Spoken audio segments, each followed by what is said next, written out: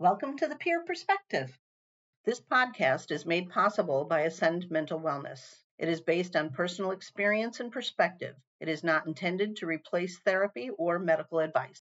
I am your host, Ginger Miller. And I am her co host, Michele Morehouse. On today's show, we're going to discuss some of the struggles dealing with dual diagnosis or co occurring disorders.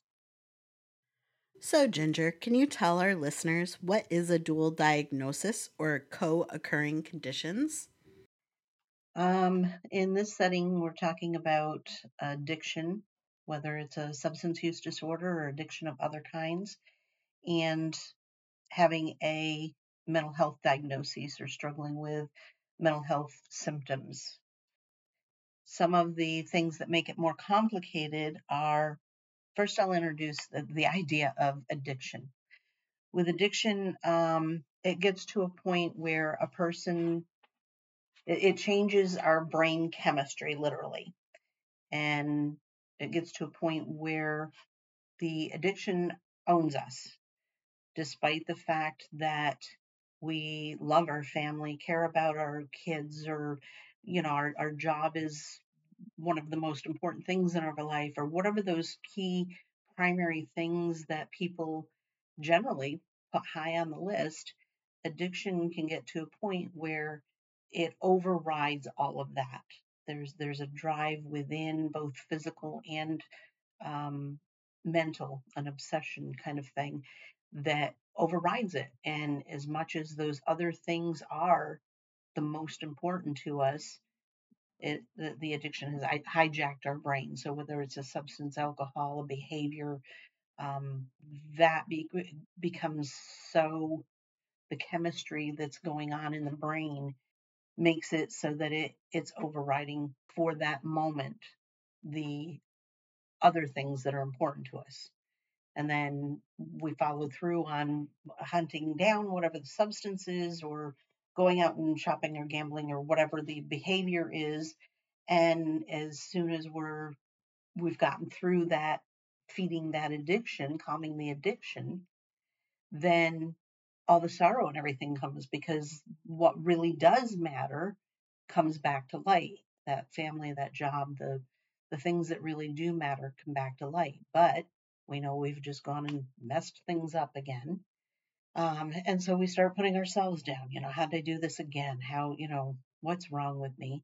And then we hear those same types of messages from the people around us, whether it's family. Why can't you just put it down or stop doing that? And, if it's started to affect our work, maybe we've got coworkers or supervisors saying, you've got a problem, you need to stop. And there's a part of us that wants to stop, really does. And the moments that we are saying, I'm done, in that moment, we are very sincere. But again, that the chemistry that has changed, the physical change that's happened in the brain makes it so that it overrides us again. We end up in a maddening circle. There's also the challenge of the yo-yoing that happens. What is the difference between this maddening circle and the yo yoing effect? Well, the maddening circle is a cycle within the addiction piece of it, where we want to get better, we try and work on it, and the addiction takes over, and then we get back into, at some point, I want to try and fix this again. That's the maddening cycle that I'm talking about. The yo-yoing is where the mental health starts coming in. That's the dual diagnosis piece. Um, so for me, I knew I had mental health diagnoses dealing with depression and anxiety. And so I would get some help from therapist or medication or whatever. And I would get to a point where I'm starting to feel like, maybe I'm a little bit normal, and maybe I can tackle sobriety. And so I started doing AA and trying to address things about the addiction. And lo and behold, that's when all the feelings come up, because you've put down the substance that has been helping mask it or helping me hide from it. And now I got to look at these feelings that I didn't know how to deal with. And the drink was the answer.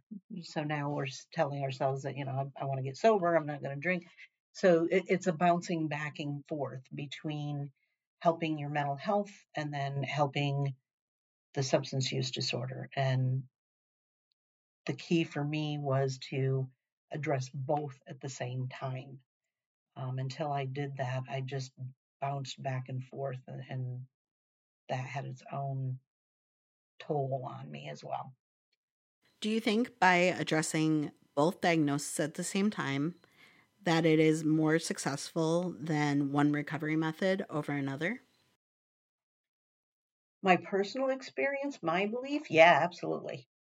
Um, Maybe not for everybody. Some people, their addiction may need to be addressed first because they've just really dug a hole in that perspective.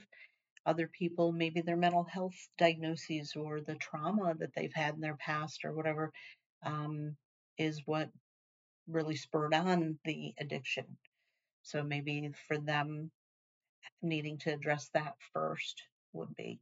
But I would say that my own opinion, everybody that knows that they have both could definitely benefit from looking at managing both at the same time. That could be a whole nother show as far as looking at how to manage and why, noticing, seeing what the difference between the two are. For example, triggers for substance use disorder or an addiction are going to be different than the triggers of a mental health issue, and the importance of knowing the two and how to handle each of them. So it's a matter of helping the whole person, both their mental, physical, emotional, spiritual.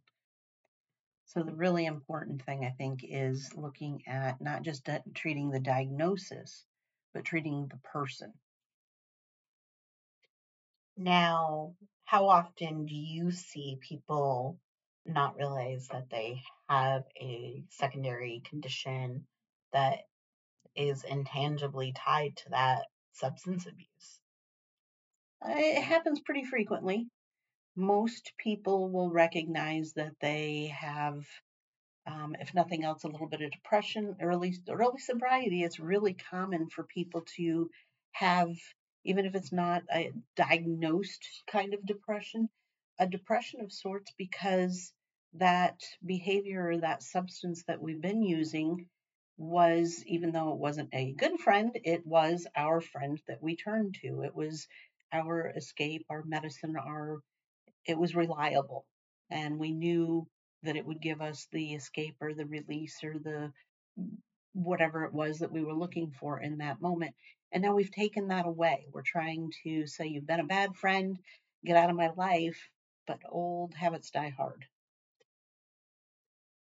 So, how do you, as a peer, what do you do when someone you're working with is confronted with that aspect? Help them recognize that they may be dealing with a depression, um, or some other type of mental health symptoms. Helping them to look at their feelings. For the majority of people that I know in recovery, when they get down to being able to look at, where things went awry, it often comes back to not being able to manage feelings, not knowing how to handle certain situations and how it made us feel, or how the emotions that are entangled. So, helping someone to stop and look at and identify feelings. I couldn't even identify, I knew the definition from like a dictionary kind of point of view of joy or happiness, or I knew what they were that way, but there was a time I didn't know what they were to feel them. I didn't know how to identify them. So, helping people in early recovery be able to identify feelings, as scary as that is in that moment, um, helping them see that they can manage feelings, that they're not the enemy, they're not going to kill us. We just need to learn how to manage them. That's one of the things that I try and help people look at. Can you tell us how you connect people with resources they need when they are faced with a dual diagnosis? Well, if somebody doesn't want to look at some sort of therapy or talk to a counselor or psychiatrist, I'm not going to push it. Everybody has their reasons, their comfort zones. When I am working one on one with individuals, that is definitely something that always comes up because I'm not a therapist. And we are looking at feelings. We are looking at, even if we don't have a mental health diagnosis, we are looking at mental health responses to the things that we're trying to learn how to handle, learning how to have better behaviors, responses to things. So I will ask if they have a therapist or counselor, ask if they're interested in finding one. If they are, then I will try and help connect them with one that their insurance or whatever covers. Um, if they're not interested, then I'm always willing to listen and talk as long as they understand I'm not a therapist. I'm just somebody that's willing to be there. When someone is faced with low self esteem or uses a lot of negative self talk, what are some examples of how you would handle this? For myself, I didn't even recognize um, the negative self talk I had. And when I talk with other people, even ones that aren't in recovery or something, but especially in recovery, we don't always recognize when we have that negative self talk going on, that stuff bouncing between our own ears. Other people don't hear that. We don't get the feedback. Like if you and I are having a conversation, you can catch those voice inflections or facial expressions. You can say, "Hey, are you having a rough day?" We don't necessarily see that for when it's bouncing between our own ears. So being familiar with that, finding the cues within body language or other phrases that they may share about themselves or something helps me give an idea of if that might be an issue for them. And again, like I said, for large number of people in recovery or dealing with mental health symptoms, that is very often an issue. So it's one that's easy, one that I definitely keep an eye out for so that I can point it out because that negative self talk feeds the lack of self esteem that a lot of us also have. Um, and without removing some of that negative self talk, learning how to change that wording within our own head without being able to build our self esteem a little bit, it makes it really difficult to even want to look at getting better. There's that, am I worth it? Say I wanted to look in the mirror, or say someone in recovery or that you're working with looks in the mirror and says, I don't like what I see. How do you respond to Mm. Most people in early recovery, that's something that they will share. Um, a lot of people in recovery I've talked to don't even have a mirror because of that. They don't want to look at. I know my early recovery, to look in the mirror, it was only to see was I brushing my hair the correct way with my toothbrush? Was I getting all the areas of my teeth? But to look at me, my face, look at my eyes, that didn't happen. That I didn't like who I was. I knew I didn't.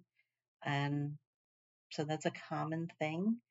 And the reassurance of letting people know that that is common. It's very normal for people with uh, an addiction or different types of mental health diagnoses to have those feelings. That's not to say that they're the healthiest of feelings, but they are normal. They're ones that a lot of people have. They're things that can be addressed. Those among all the tons of different things that there are to look at, those are some of the smaller, easier things to try and work on. from that? Some of your biggest challenges is with working with emotions and the feelings is getting them to realize those negative thoughts aren't a weakness, but something to address. One of the tools that I learned in early recovery was feelings are not facts. Feelings are very real. There's reasons for feelings. They serve a purpose. And we are totally entitled to have any kind of feelings that we do have. However, I can sit here and my feelings might be that you hate me, but that's my feelings. You, in fact, and I, we get along perfectly fine. But if I'm in that mindset that, I'm feeling that, it's very real to me in that moment. So helping people see that those feelings aren't facts is one coping skill for getting through handling emotions, getting through knowing that I can get past this. I think it's great informing our listeners about this topic. I think if you're listening, that take what Ginger says to heart.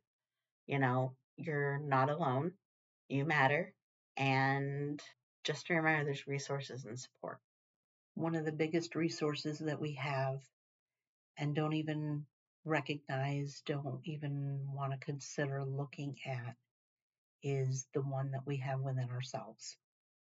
And that's where getting rid of some of that negative self-talk and building some of that self-confidence. Majority of the time we have our own answers. We're just so afraid of them. So you do matter. You are not alone. Um, find those safe spaces to talk with someone about.